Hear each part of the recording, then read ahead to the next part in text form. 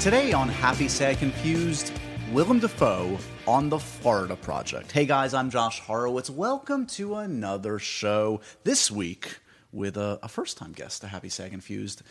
Surprisingly so, because Willem Dafoe, I feel like, makes 3 movies a year, so you would think, just by the law of averages, Sammy, that he would have popped by My head is reeling right now. I can't even concentrate on what you're saying. Why? What's going on? Because it's not William Dafoe, Right. it's Willem Dafoe. I'm regretting that we weren't taping 10 seconds before we started the podcast intro, because when I told Sammy who this intro was for, she was like, oh yeah, William Dafoe. Yeah, and he goes, no, Willem. And I was like, do you have a speech impediment? The answer is yes to both. This is like when I found out about Mike Myers hosting the Gong Show. This is like, I feel like I've been so stupid all my life. You haven't been the same ever since.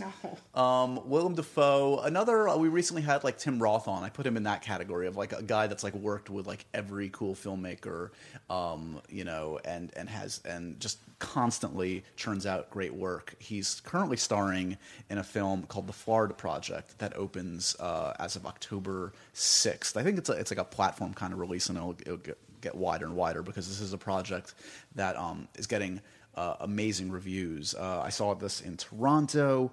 It's from Sean Baker, who is this young filmmaker who did Tangerine a couple years ago. Did you see Tangerine? Yes. Yeah, this was the film shot on the iPhone, Ooh. right? This is actually That was a heavy one. That was a heavy one, and this is heavy in some respects. It's kind of a weird slice of life film that you don't usually see exposed in film. It's basically about like a kind of transient people that like kind of live in those in that world in Florida, like near Disney World, but like not on the resort. So my God. So they're kind of like, I am in. Yeah, it's kind of fascinating. So it's kind of like there's sadness and darkness to it in that like these are people that are kind of living on the fringes and not doing great in their lives, but it's also told pretty much from a child's perspective, and that gives it a lot of humanity and warmth, and it's shot beautifully. Like it's a gorgeous looking film, and Willem is he's like the only name in the cast. And he, as such, is getting great reviews and is being bandied about as a potential awards contender. I would not be surprised if we see him. I'm ready for him. Yeah. I'm ready for him to get it. Yeah, totally. So, do you think they shot at the Denny's we ate at in Kissimmee, Florida, right outside of Orlando? I blocked that out. Oh, yeah. No, they didn't. I don't remember seeing in that Denny's or any Denny's. Yeah, context, when we went to Star Wars Celebration in Orlando, Josh refused to eat at the hotel anymore. I don't think that was true. You didn't want to eat at that hotel. No, we got back late from a day of going crazy at the theme parks. It was like midnight. And I don't think the hotel restaurant was even open, But Sammy. even before it closed, you were... I have an affection for Denny's. I have a Denny's soft spot. And so there's a 24-hour Denny's that we went to at midnight. It was dark. It was a dark place. It was honestly one of the most depressing experiences of my life. Denny's in the wrong in the wrong place in the wrong time can feel really dark. In the right place in the right time, I can go moon over my hammy. You can do a grand slam. You can do some good fun things at a Denny's. Not Denny's at its best. But they're still welcome as a sponsor to Happy. I was going to say, we still love Denny's. Still a friend of the family. If Friendly's wants to sponsor us, oh my God, any of that ilk are welcome. Let's get Taco Bell. I've never had the Taco Bell. We're not going to get into our fast food. Right. I'll save that. That's a good half of the interview with Willem Dafoe is talking about chain restaurants. What a gift for the listeners to hear his voice for just one of the most beautiful voices. He's got a gravitas. In the world. He's a special one. So without any further ado, let's go right to this conversation. It was a treat to have him on the podcast for the very first time. Here he is, Mr. Willem Dafoe. And what is this? So this is New Yorkers, and this is... I do sketches, as I was just saying, from time to time. So for inspiration, we have a great idea. Who would be great for it? I can just look at sort of like... I should look at this because I don't really know who lives in New York, and I've lived here for a long time. Yeah, how much time do you spend in New York at this point? Not much now. Yeah. But that's because of work. I'm sort of. So should I put half of you on there? No, then? you can. Yeah, Willem D. Like at grade school. Oh, you should also know I've just gotten this in the mail a couple days ago, and I'm trying to decide where in my office to put it. Yeah. This is swag for Murder on the Orient Express. Nice. That's good. That's a nice photo. I look a little thick there, It's good for the character, but it's not a very flattering shot. I have the whole collection here. We could do trading cards. They're nice. I'll trade you a Ken Branagh for a Judi Dench. Yeah, very nice. Nice. They're Classy. nice. They're really good. I'm excited for that one, man. Yeah, it should be fun. That's an amazing collection of stress reliever. There's a lot in this office for you, man. Yeah. I'm see. Wow. What else do you want to talk about that's in here? This is your podcast, not mine. Oh, right. No, go. Okay. You lead the way. But what's this creepy thing? Is that like some app? This was like a face mashup. Can you tell who's been mashed up here? I can't. It's you, and No, but it's who's not. the top part? No. The bottom part's not you? No, although I could see that. I take it It's as a compliment. possible. That's Pointy chin. it's Bradley Cooper and Jennifer Lawrence. That's creepy. Yeah, they should never procreate. Clearly. No. Wow. Congrats. That's funny. She looks good with a beard. Yeah, I mean, she could probably look good with anything. It looks feminine. I'm going to get the congratulations out of the way first up. Okay, The Florida Project is such a great piece of work, man. You should feel Thank very you. proud of it. Good. I like it. As we tape this today, I think this is your big premiere at the New York Film Festival. It is. I leave basically to get dressed up and go. Do the carpet, which I'm sure is what you live for at this point in your life. You know who I am. I You know got your my work by number. now. And you've made the rounds for this a bit already. Cannes, I think, was where it debuted. Yep, I wasn't there though, which is a shame because I wanted to be, but I was just starting Aquaman, and that was shooting in Australia, and it was The difficult draconian because DC of the wonders, time. people weren't able to quite make it work. Well, you know what? They were very generous with this kind of thing, but I was just starting. Yeah. It would have postponed. It wasn't possible. So Australia's far away, in case I've you heard. don't know. I'm not very good with geography, but I know that much. Cannes to Brisbane is a tough commute. I'm taking one about the longest trips of my life in a few days. I've never been to Japan. I'm doing a 2-week vacation. Oh, have a wonderful time. Have you ever been? Many, many times. I love Japan. Yeah, I'm a little intimidated. Where are you going? I assume you're going Tokyo, Kyoto, Osaka. So and cliched. me too. Those are basically the only places. I've been there a lot, and that's basically the places I know. It's so overwhelming. Tokyo, as you well know, if you've been, Fantastic. Alone is... You could go there your entire life. I mean, I've lived in New York my entire life. I still don't know New York. I don't feel... Right. Have you studied? We're studying. My wife is the real consummate traveler. Okay. And I trust... We complement each other It's well. good to have a guide. Exactly. So I want to talk about a couple things since we have some time throughout your career. As I was going back, I was refreshing my memory on some of the projects that I've in particular loved.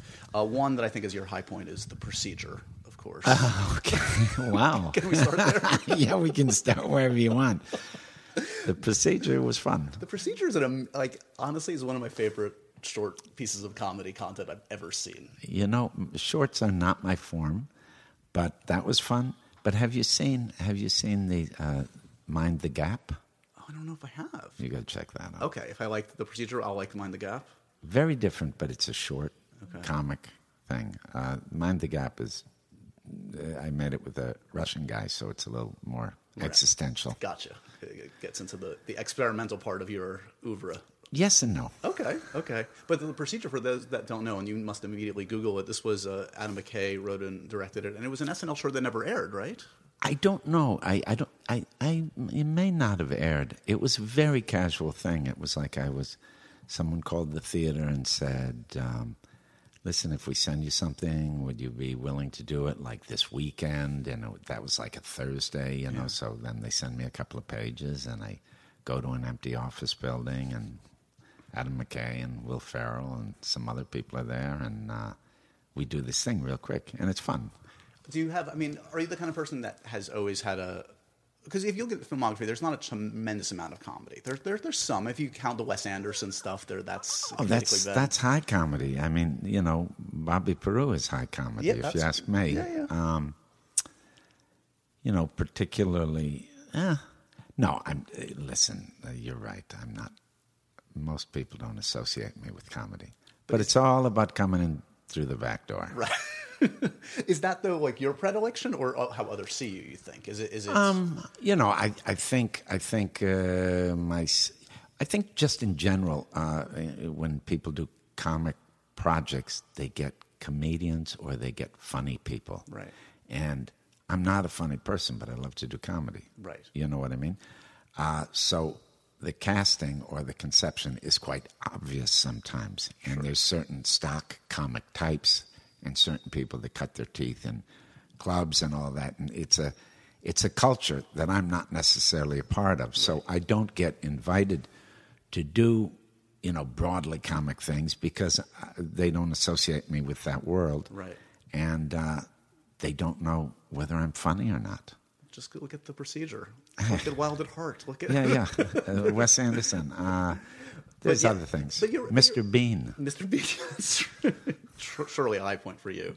But it must be, I mean, you would fit, I could see you fitting in like the Coen Brothers world. Oh, yeah. And I've known them for years, and I'm always surprised we haven't worked together. What can I say? Have you talked about anything specifically over the years? Oh, yeah, we have. But once we talked about something very specifically, and it's one of my great regrets. I just couldn't do it. What was it? Because, no, I'm not going to tell you. Because I was unavailable. And then once they asked me to do a really fun little cameo in Big Lebowski. And no, but a really small thing. I think that David Thewlis ended up doing. It was like an Italian intellectual on the phone or something. Right. Which was funny because later I moved to Italy. But anyway, I couldn't do that. When you see, for the role, which I understand why you wouldn't mention that went to somebody else for whatever reason. When you see somebody else do something that you were considering or that for whatever timing didn't work out, does that taint the role or taint the performance forever for you? No. Sometimes you say, oh, yeah, that's the film they were making. I would have been terrible in that. Right. Or if I would have done it, it would have been better. You've got an imagination about those things. Sure. And it depends on the circumstances. If it was, kind of practical and it was just one of those things that couldn't work out and everybody was cool, then you have your family, so then you're kind of generous with it. But if it went down lousy and it was like a competitive thing and you were heartbroken, then you tend to say, I didn't want to do it anyway. Exactly. I mean, somewhere, It's like, so that's what they want to do. Boy, was I wrong, It's like seeing an old girlfriend, married to a schmuck. You don't have to audition at this point. When's the last time you auditioned for something? I don't know, but, there's always... Do they not call them auditions? I've done very little meetings? auditioning, but there's plenty of scrutiny, and there's, sometimes there's lots of... sometimes, you have to lobby and, because it depends who you're dealing with, Sometimes it depends who holds the cards. Yeah. And me, because I'm attracted to director-driven projects, the director usually holds the cards. Mm-hmm. But that's very rare. That's why my work is all over the place, Well, especially in studio-driven films nowadays, where the director, unless your name is Spielberg or, name five. There are only five of them. Right, they get some bean counter telling them that the logarithms don't. His Q score is just not what it used to be. Yeah. But listen, I'm not complaining. That's not bad. And the truth is, as I get older, even the studio executives, because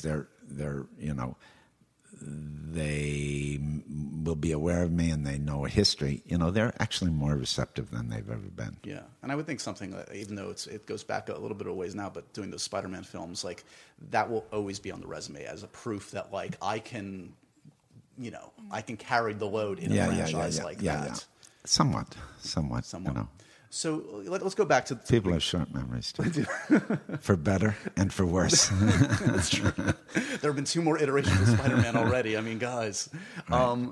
Let's go back to the beginnings sure. if we could. So, I mean, did you come from a family that kind of appreciated the arts that was...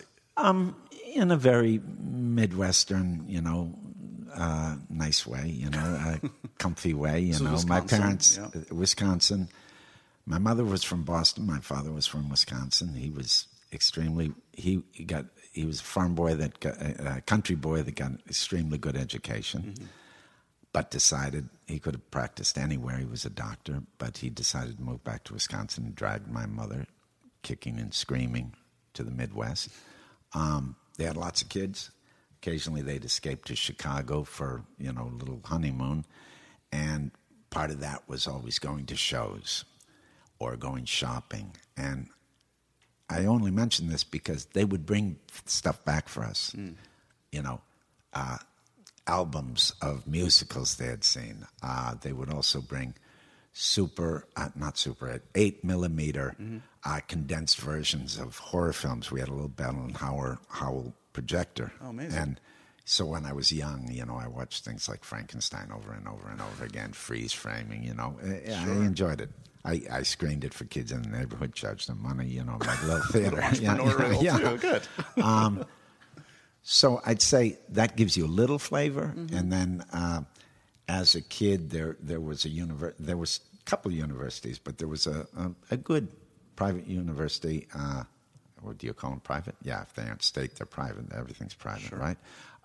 Called Lawrence University. And they had a drama center. And in the summer, they'd hire someone from New York to come and have a summer theater program. So when I was a kid, I participated in that. And was that hugely exciting to see this exotic creature from New York with these artistic? A little bit, because you know they were slumming it. They were coming to have a little break, and you know, one in particular taught at a school here, and I think he maybe directed some shows here. I met him years later. He was a very nice guy. You know, it was there gave them an opportunity with a little budget and with some local people to do the musicals that they loved and that sort of thing. Nice. You know. So what kind of like a kid or teenager were you? I know you have the distinction of being both a high school and college dropout, which is a unique... Yeah. Place to be. I'm proud. We should be. It all worked out in the end. It's fine. The road less traveled. Anyone can strewn with beer cans. Anyone can do it once. Once they can do it twice and still succeed. That's who I want to talk to. Yeah. You're right. Were you, were you up to good? Were you kind of like, did you have a good head on your shoulders? Were you kind of restless or what? No, I think when I grew up, I was, it was a town of 50,000 people. I came from a big family, and as much as you can be, my father was respected.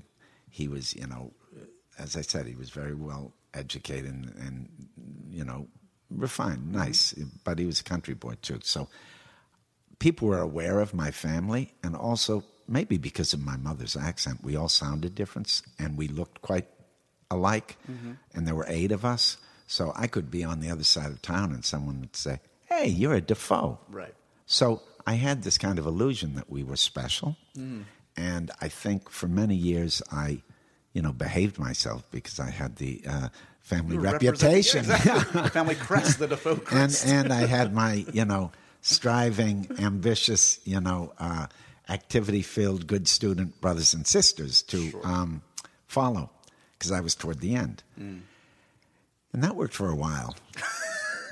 And I was on the straight and narrow. But then I think when I was, started to become a teenager, not bragging about being wild or anything, but I just really deeply remember, and it probably was associated with getting involved in the theater and mixing with New York types and people that I didn't normally meet, and gay people that were out, and people that were doing drugs, and people that were kind of hidden in Appleton, Wisconsin.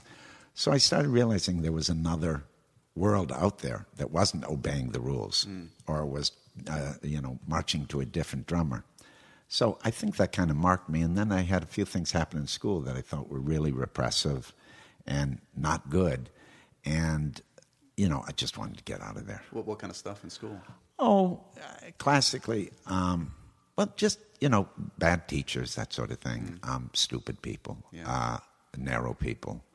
There were great people where I grew up, but there was also culturally, and also in my family, there was a tightness, very Germanic, very, don't owe anybody anything, be self-reliant, it's up to you. It was the kind of very industrious, not very flexible way of being. A striving, get in the race, beat the other guy, the stuff that, with time you start to question.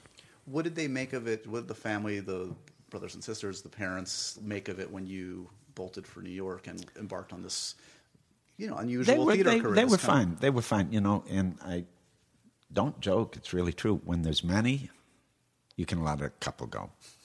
And also, my parents got tired, you know. They both worked together. When I came around, they weren't in the house very much. I think my older siblings, they had a, beaver, cleaver, picket fence life. By the time I got there, it was all broken down. I was raised by my sisters. My mother tried to be a super woman, work and you can only put and on everything, that kind of like show and for she, so long. it didn't work, Yeah. So everybody was like, whatever, and they were busy with their lives. So I never felt a heaviness or a rejection. The only thing is that my father. It's funny. I used to get annoyed when people would talk about my past. Here I am, 62 years old, and I'm talking about what it was like when I was 15. But for some reason, maybe you get more reflective. I don't mind it now. Okay, good. Or I'm not going to scold you for it. No, I'll play, but let's move on pretty quick. Where was I before I took that little sidebar? Well, let's talk. We were talking about what the family made of your move to New York. So let's talk about New York because. Well, it wasn't just New York. I mean, because I got waylaid a little bit. I worked with a company, and I went to school for a little bit, and I started taking classes at a university. Yeah. And then eventually, I wanted to move on, and I was reading about people in New York, and I wanted to go there. And then I started working. I was going to move there, and then I got called back to the Midwest by a company because they offered me a job and to go touring. And so I started working with this company for a couple of years, a company called Theater X. It was a self-run. We made our own plays. It was quite a great experience for me. And we got picked up by a European producer who started introducing us to a whole circuit in Europe of touring. Yeah. I stayed with them for a while, and then I really felt like I wanted to do different kind of work because this was all kind of literature-based, and the strongest personality was a guy named John Schneider, and he was the director and the writer. And I felt like he was great, but I felt like it was his vision. No, he was very collaborative, but he had one view of who I was, and I wanted to have more flexibility, I think. And I was ambitious, so I think I moved to New York essentially to become a commercial theater actor. I thought, by then I thought, hey, maybe I can make a life of this, But that's not what we would call. That's not what happened. That's not what happened. What happened is I got here, and I just found myself always going downtown and seeing performance, and the people I was meeting that I was most interested in were doing this other thing. So that idea of knocking on doors and, praying for Broadway really went out the window very fast. And I just wanted to hang out with these people. So basically I washed up on Wooster Street and, tried to make myself useful. Richard Schechner, who then ran the performance group, invited me to do small parts and things. And I was working as a carpenter and helping out and just getting paid a very, very minimal salary and like taking small jobs on the side just to live. But being at the theater most of the time. And then slowly I kind of insinuated myself into the fabric of the company that morphed into the Wooster Group, and then I spent 27 years with them. And my identity in those days was really theater actor, downtown, middle class kid from the Midwest, not very sophisticated, but hungry and kind of embracing this idea of being an artist, as opposed to showbiz. So, what was your attitude about like commercial filmmaking and did you have? I wasn't that interested in. Yeah, that's not what I was because my eyes were opening. My eyes were opening to foreign cinema, to different political things, different ways of living, different coupling arrangements. Everything that was going on. Yeah. So that's what was happening, and I wasn't really thinking about career. I was thinking about just getting through the month, Yeah. But I didn't care because I was having these experiences, and I was meeting people that I thought were smarter than me, were more talented than me, were more turned on than me, and I liked being around them. So I think I just was happy to be around those people at the Wooster Group at the beginning. And then I started working, and, I remember, I did a play at the performance group, and none of them knew their dialogue at all in the beginning. And I thought, these guys are bumps. They're terrible. I came first day like a good student. I knew all my text and everything. And It's the Dafoe work ethic. The Dafoe work ethic was biting me in the ass. But, these people weren't prepared in the traditional way. They weren't ambitious in the traditional way. They were all involved in their personal stuff. I thought, what's this? So I had a little reserve, like, they're cool and they do great work. But when I got in the process, I thought, really, this is how they make things? And I think that's when I broke the back of the striving thing. I mean, still to this day, I'm very disciplined and I'm a hard worker. Right. But the approach, the flexibility in process and how to get there and how to make things has changed radically. You can't force these things. And those very people that couldn't remember their dialogue for the longest time ended up being fabulous in the show, and I probably was a little tight, Yeah, it doesn't crush your spirit in the ensuing decades where you go onto a film set and maybe it is more of a job for somebody and less of kind of like an all-consuming life, but they do get the job done in their own way. And I started to learn that, and I think that had, the Wooster Group, I when you reflect on your past, they really shaped how I approach performing and how I approach making things, and somehow also somewhat how you integrate your work into your life, and where your identity sits and what your ambitions are and where it fits in with your, for lack of a better word, let's say, not only sentimental life but spiritual life. Yeah. Because and hearing some other times you've talked about your approach, you've said a couple things that have really struck me. Like one is that this isn't so shocking. I've heard other actors talk about like physicality and how important that is, but it sounds like that's where you really come from. I believe in the wisdom of the body, and I feel like when you're doing things, you're liberated. You become like an athlete. You're not conjuring emotions. You're doing things, and out of the doing come reactions and come emotions. It's much more organic, So, I think of, this isn't quite the same thing, but I think, T.S. Eliot always talked about poetry being an escape from emotion in its precision, Yeah.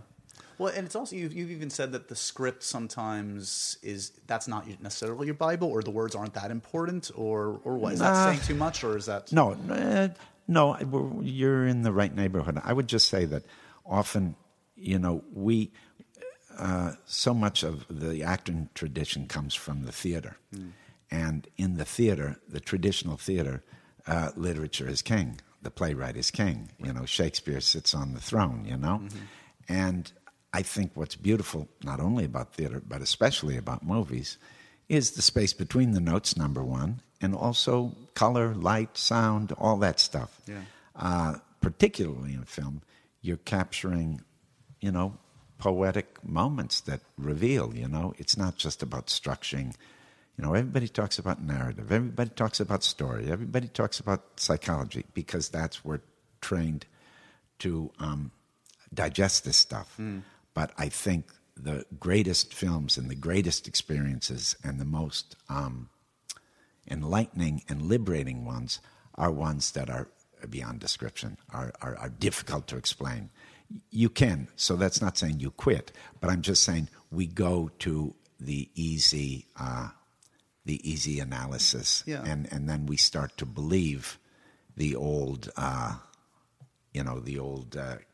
rules about what is valuable. And making stuff is all about challenging how we think, I think, not, just to keep us alive, so we don't get stuck. I mean, I think the whole idea is, you got to move through life and you got to be fluid and you got to take on stuff, because the second you try to kind of shore everything up, and that's what we're trained to do, and that's what human nature is, you get burdened down, and then you have so many gods that you have to serve to try to live that you aren't living. So I would imagine, the way you were just talking. I'm getting a little out there. Let's get back to acting. It's good. No, it's good though, because I think about some of the early roles that I saw you in film, And one of the relatively early ones that really made an impact on me and many others was Platoon. And I think of someone like Oliver Stone, who I talk about a lot on this podcast, because I admire a lot of his work, and I find him fascinating as a man and a filmmaker. And I know he's a challenging man, a man that likes to challenge actors and kind of gets off on kind of like the friction and that kind of a thing. Not always. Well, he was always sweet with me. Was he? Yeah, pretty much. I mean, he's a little perverse and he likes to tease, but he never went after me. So what are the first memories that come to mind when you think back to Platoon? Oh, I just remember there was the script that was really interesting, and I remember meeting Oliver and thinking, "Wow, he's not like any Hollywood people I've met." Right. I mean, at that point, he had made things. And he was respected. He was respected as a writer, and even before Platoon, he had made movies. Probably most notably for me was Salvador, which had beautiful things in it. It was a good movie. So I go in there and I meet this guy, and it's kind of like the old thing about it's a through line for me. This is an interesting guy. I want to be around him. I want to catch some of his stuff, and I want to help him do what he wants to do because I like him well enough and I'm attracted to what he's doing. So it's almost like I want to be a good soldier. It's funny because because that's a good place to be when you start to surrender to a mission, to a cause. Yeah, you have to believe in your leader and the cause and the project and all. Yeah, and because then you're more flexible, I think, because then you're not pushing to. You have the possibility to address impulses that you wouldn't normally have, because you're task oriented. You're going towards something that you don't quite know what it is, rather than trying to explain how you're feeling or how you're thinking. You're having experiences and you're reacting to it.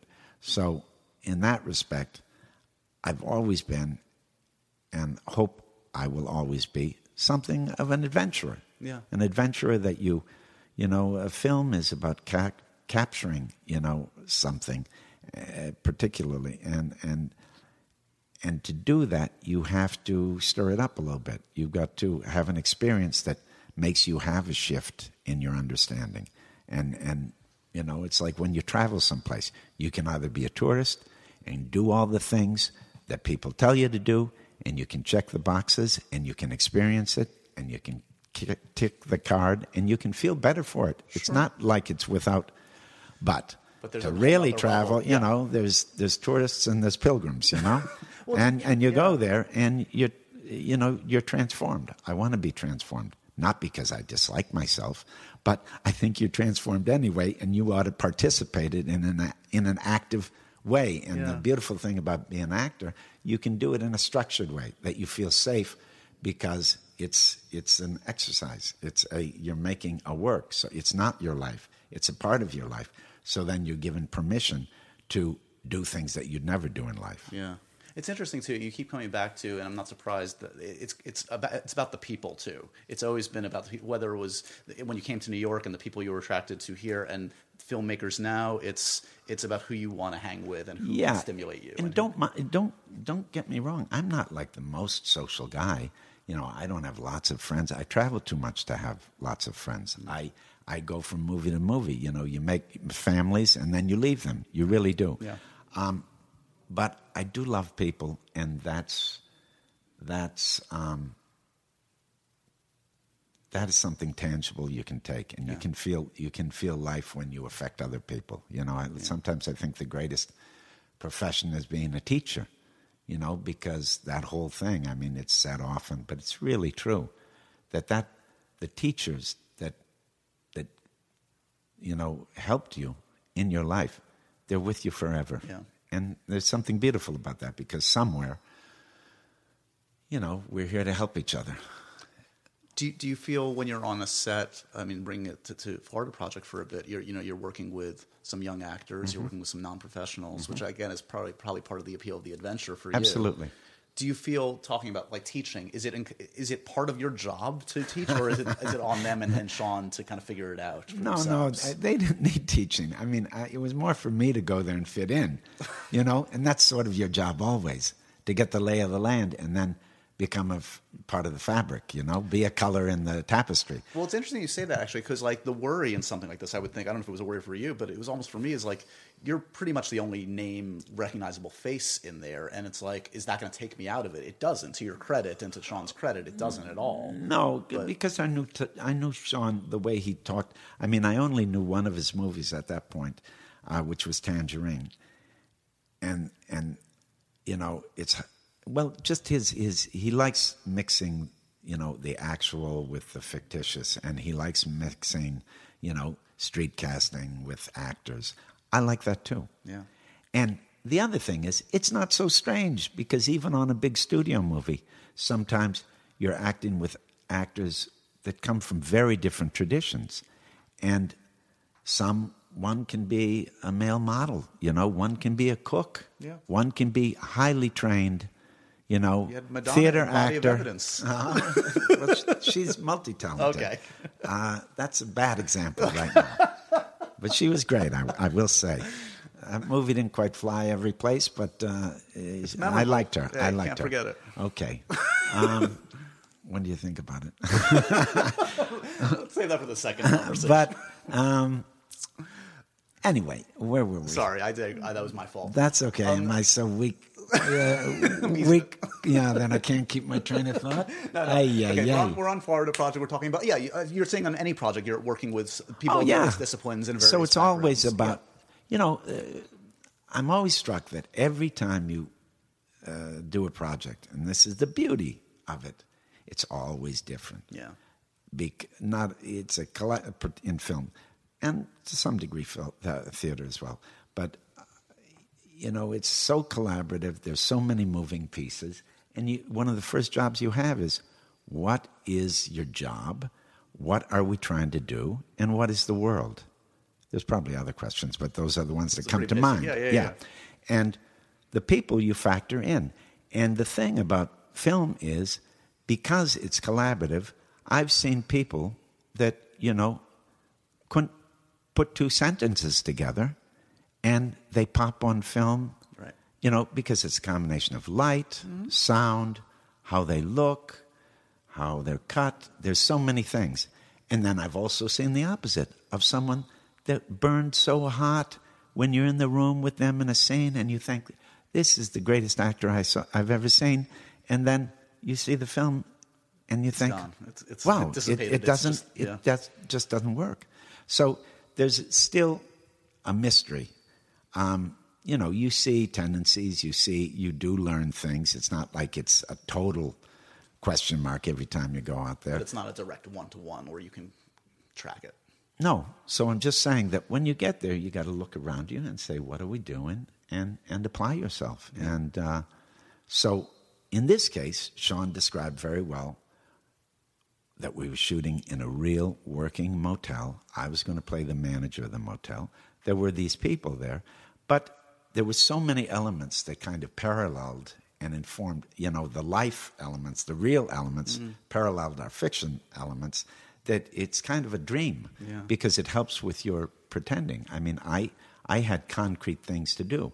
I had work to do. I had to learn how to be a motel manager. I had, in the scenes, I had to learn strategies, ways to, you know, placate these people or get them into line. And that's mostly my job in the movie. So am I worried about my responsibility? Or, you know, the only thing that I could do is, because they're aware that I've made movies before, and they haven't, they're wonderfully, because of Sean's generosity, his intelligence, and his gentleness, that they weren't that conscious of making a movie. We were making this thing, you know, and we were doing these things. He was very good at making it, particularly for the children, play. Right. He did everything to make it easy for them and to make play.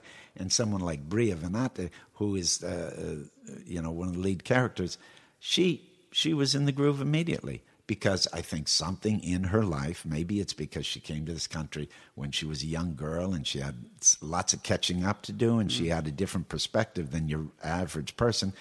She understood kind of the outsideness of this character and the struggle of this character somewhere deeply. And she, as soon as I saw her, I thought, where is this woman from? I don't think she's an actress, but man, she is this character. Yeah. That's all you want. So the only thing that I probably did was, show them that I'm not a jerk, show that I'm an actor that's, worked in movies, but I still show up on time. I don't recognize hierarchies. I try to help the director. I try to be patient, and I try to, be sweet and generous. Just be a good guy, basically. And that kind of fell in, sort of, with the job, with the character. So, yes, I was an accomplice with Sean to make sure things run smoothly because I had some experience. But it's not like you think. I did not have to tell anybody about a camera or about makeup or about how to phrase something or how to memorize a line or how to move. I didn't do any of that because, you know what? It wasn't necessary. Are you surprised at this point in your career at the ones that seem to resonate with the critics or audiences? This one's clearly is, and I'm sure you went into it with optimism, but you've been through it enough that know some, for whatever reason, don't work for people. Once again, is it not about that at this point? Does it not even matter, or is I think there's, there are films that kind of sort of come out of nowhere by an industry standard, right, and they resonate, and they can get out there, and people can, they are for a big audience, and I think this is one of them. It'll be challenging. And so far, the critics have been very helpful because they put a little spotlight on this small movie, and they've kind of I really don't read critics, but I'm aware because I'm doing publicity that the response is positive. I'm not selling anything here. But I'm happy about that because this little movie seems to capture something that people are interested in right now. Yeah. And, it has to do with, I think, something, it's a good movie, but it also has a humanist perspective that people are missing now in movies, and something that they're concerned about, particularly these days, how we treat each other, how do we deal with people that fall through, the social welfare network, these things. But it also has the trick of, it's not really depressing. It's not. It's a beautifully made. It's got a kind of sweet take on childhood. It's just that shadowed by the realities of the children in this situation, which is people that are basically don't have a permanent residence and are living long-term, temporarily long-term residence at a budget motel in the shadow of the amusement parks in Central Florida. It's a world that exists. It doesn't only exist in Central Florida. There's many other places exist. After the financial crash and the housing crisis, there were a lot of people that had trouble finding homes. And here we are, this wealthy country that has an enormous defense budget that goes all around the world trying to protect our way of life. Well, our way of life is great, but sometimes we don't take care of our own people. Well, topical as we tape this, and with our president in Puerto Rico, to say the least. But again, that's a longer conversation. But this isn't finger wagging. Yeah. It's very personal.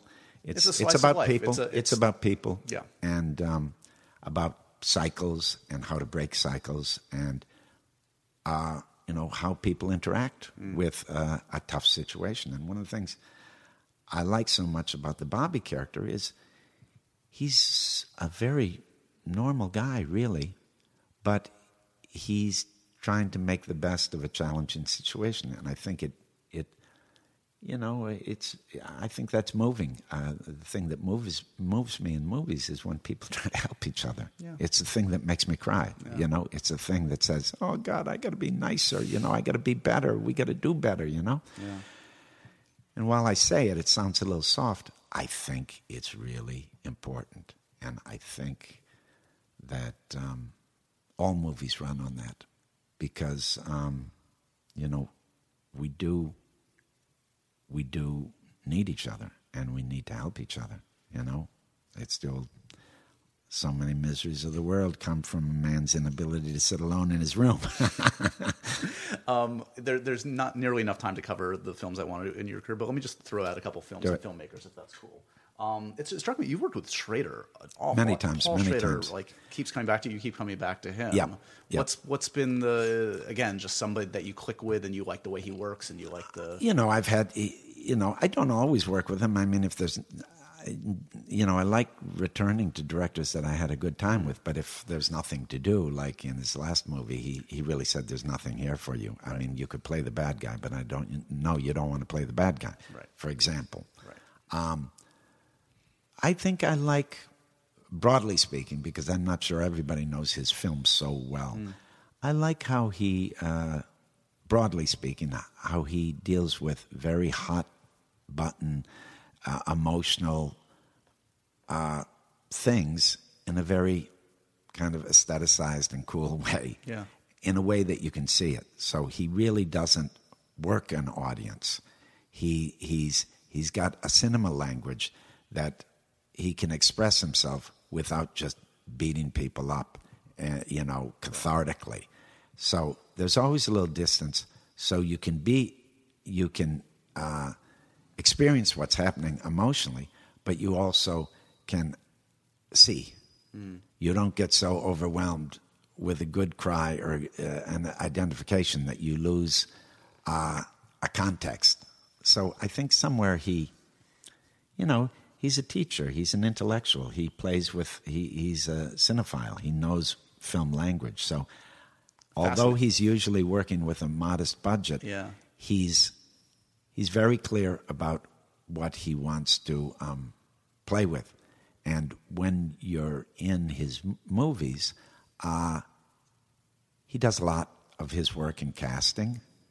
And once you create a kind of trust and a kind of shorthand with him, it's a pleasure. He gives you fun things to do. He's had a fascinating career. I mean, your collaborations include Light Sleeper, Affliction. There are a whole bunch of them. His new one's gone amazing. Dog Eat Dog. Dog Eat Dog, right. Actually, I confess I'm behind on that one. And you got to see it.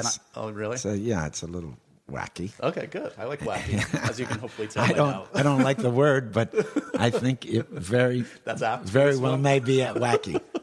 But it's got teeth. Reviews. It's got teeth too. Lars von Trier is a fascinating character. He's a great filmmaker. Yeah, he's a great filmmaker. And he's obviously, there's been a lot of conversation with him over a lot of different films, and the things he's said, he can be very outspoken. What's the misnomer about him? Okay, good. I think he's a great filmmaker.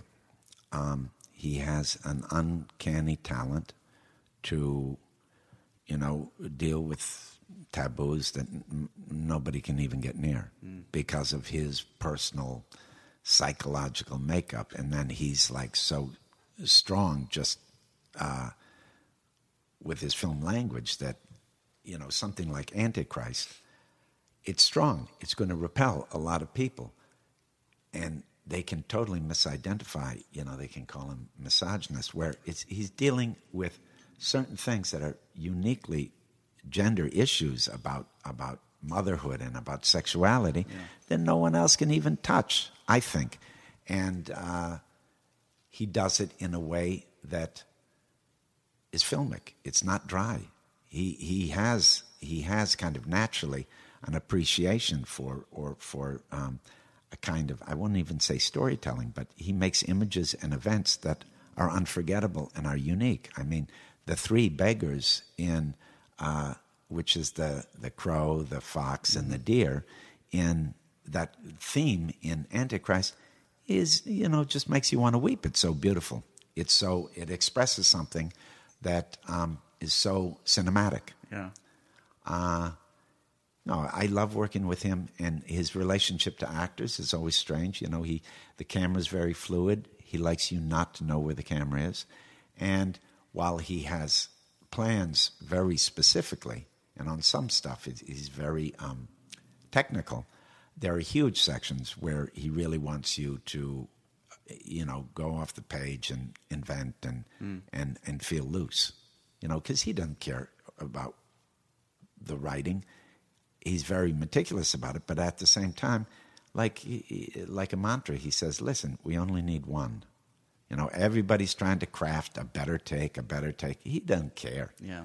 20 takes, 2 takes, 1 take, a half a take.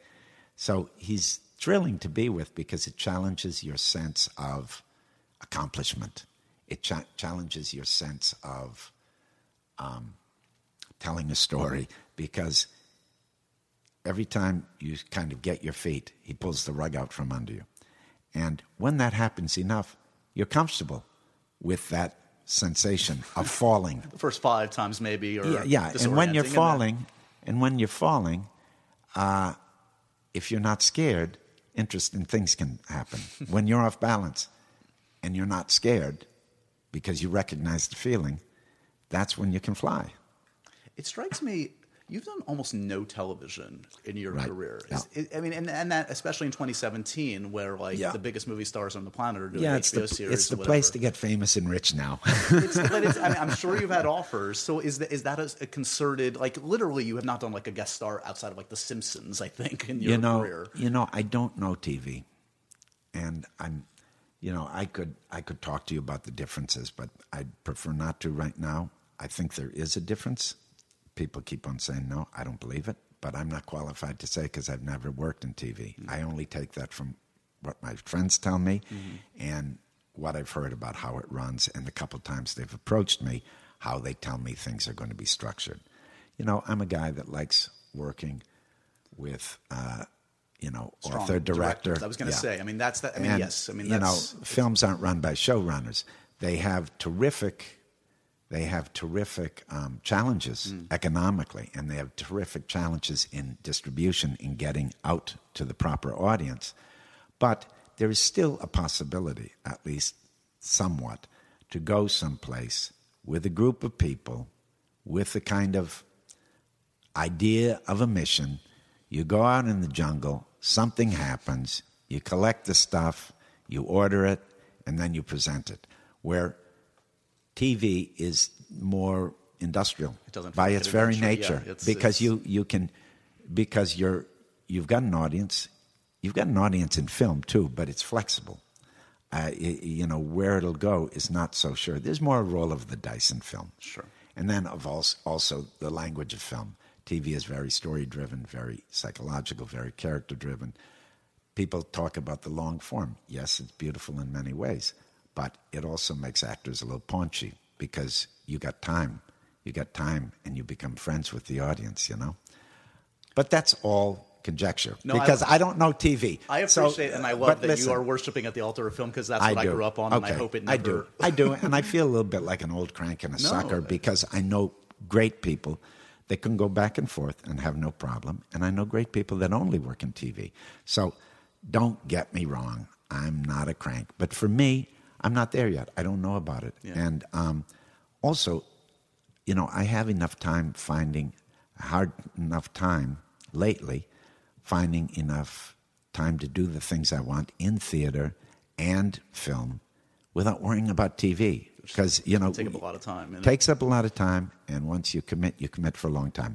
If it was the right thing, I might do it. But also I get a little scared that, I'd end up driving onto a lot, parking my car in a space with my name on it, having the same makeup person, have her hand me a coffee cup as I walk in with my name on it, sit down in the chair, and talk about my family. I don't want to do that. I don't want to do that. I don't want to do that. And maybe that's not it. But that's a fear of mine. So I don't want you starring in CSI Miami 7. If any TV, well, here's the other thing. It's relative to what's offered you and what. Listen, I love performing. I love making things. I would do a lot of backing. What do you call it? Back paddling if I couldn't get interesting film work, and the more interesting work that I could find was in TV. Attracting the right people. So, Well, I got to make the case for film because I still love. This is really asking too much, but how beautiful is it on an afternoon to go to a theater? Maybe there's not even that many people in it. It's a dark room. They're strangers. You hear them cough. You check them out. Then the lights go out, and you enter this thing. You don't know much about it, and you're doing it with strangers, and you got to go to it. That's a big thing, you know. TV, it comes to you, and there's a big difference. I think, you know, how you concentrate, how you commit to it, what you're asking to happen to you is very much different when it comes to you rather than you going to it. You could say you choose, but not really. Fair enough, man. Congratulations on the new film. I hope everybody is hearing the positive word, because this is a really special piece of work, and the eloquent way you talk about the need for film and the value of film today really speaks to my heart, and I hope it speaks to this audience. And I know a lot of film geeks listen to this podcast, so I hope they'll check out the Florida Project. Congratulations on this one, man. Great, thanks. And so ends another edition of Happy, Sad, Confused. Remember to review, rate, and subscribe to this show on iTunes or wherever you get your podcasts. I'm a big podcast person. I'm Daisy Ridley, and I definitely wasn't pressured to do this by Josh.